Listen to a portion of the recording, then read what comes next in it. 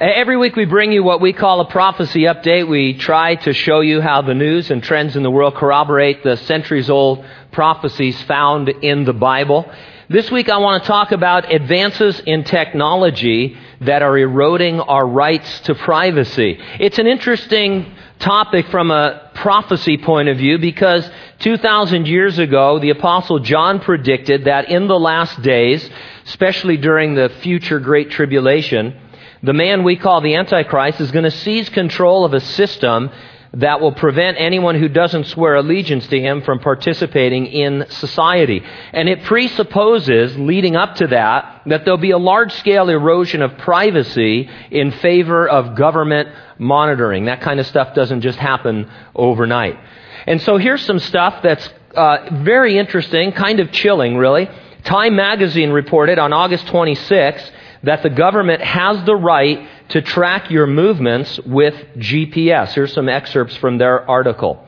Government agents can sneak onto your property in the middle of the night, put a GPS device on the bottom of your car, and keep track of everywhere you go.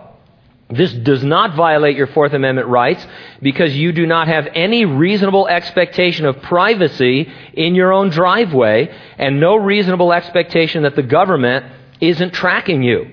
That is the bizarre and scary rule now applies in California and 8 other western states. The U.S. Court of Appeals for the Ninth Circuit, which covers this vast jurisdiction, recently decided the government can monitor you in this way virtually any time it wants with no need for a search warrant.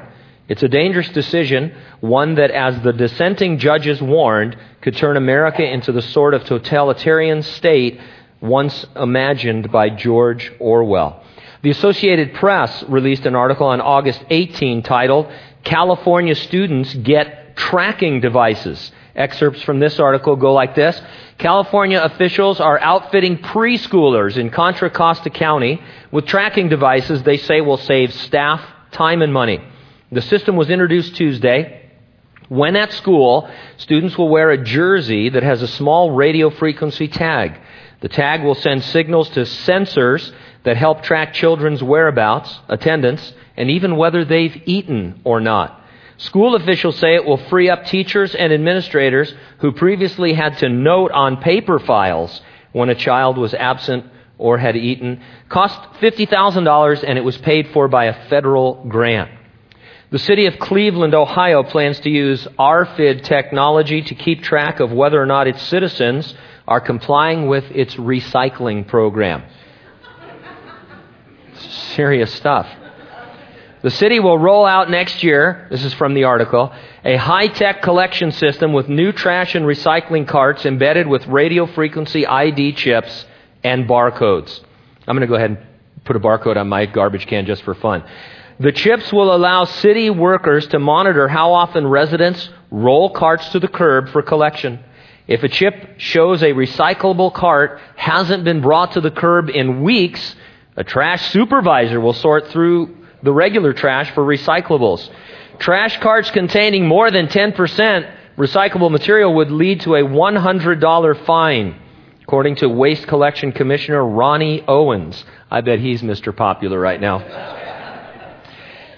City Council on Wednesday approved spending $2.5 million on these high-tech carts for 25,000 households across the city, expanding a pilot program that began in 2007 with 15,000 households. The expansion will continue at 25,000 households a year until nearly all of the city's 150,000 residences are included. Existing carts might be retrofitted with microchips. Some cities in England have used the high-tech trash carts for years to weigh how much garbage people throw out. People are charged extra when they exceed allotted limits. On August 22nd, ABCnews.com reported that there is now software that can predict criminal behavior.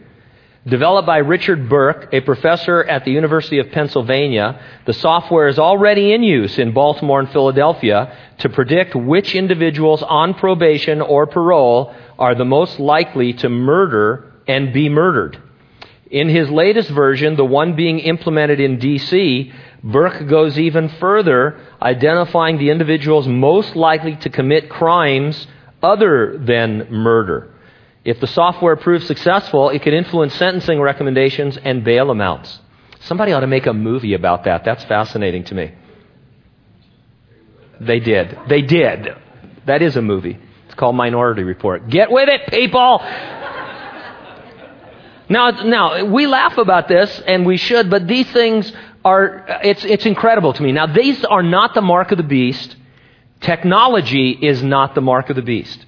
But these are fantastic in terms of moving us towards a society involving personal identifiers and Big Brother type surveillance.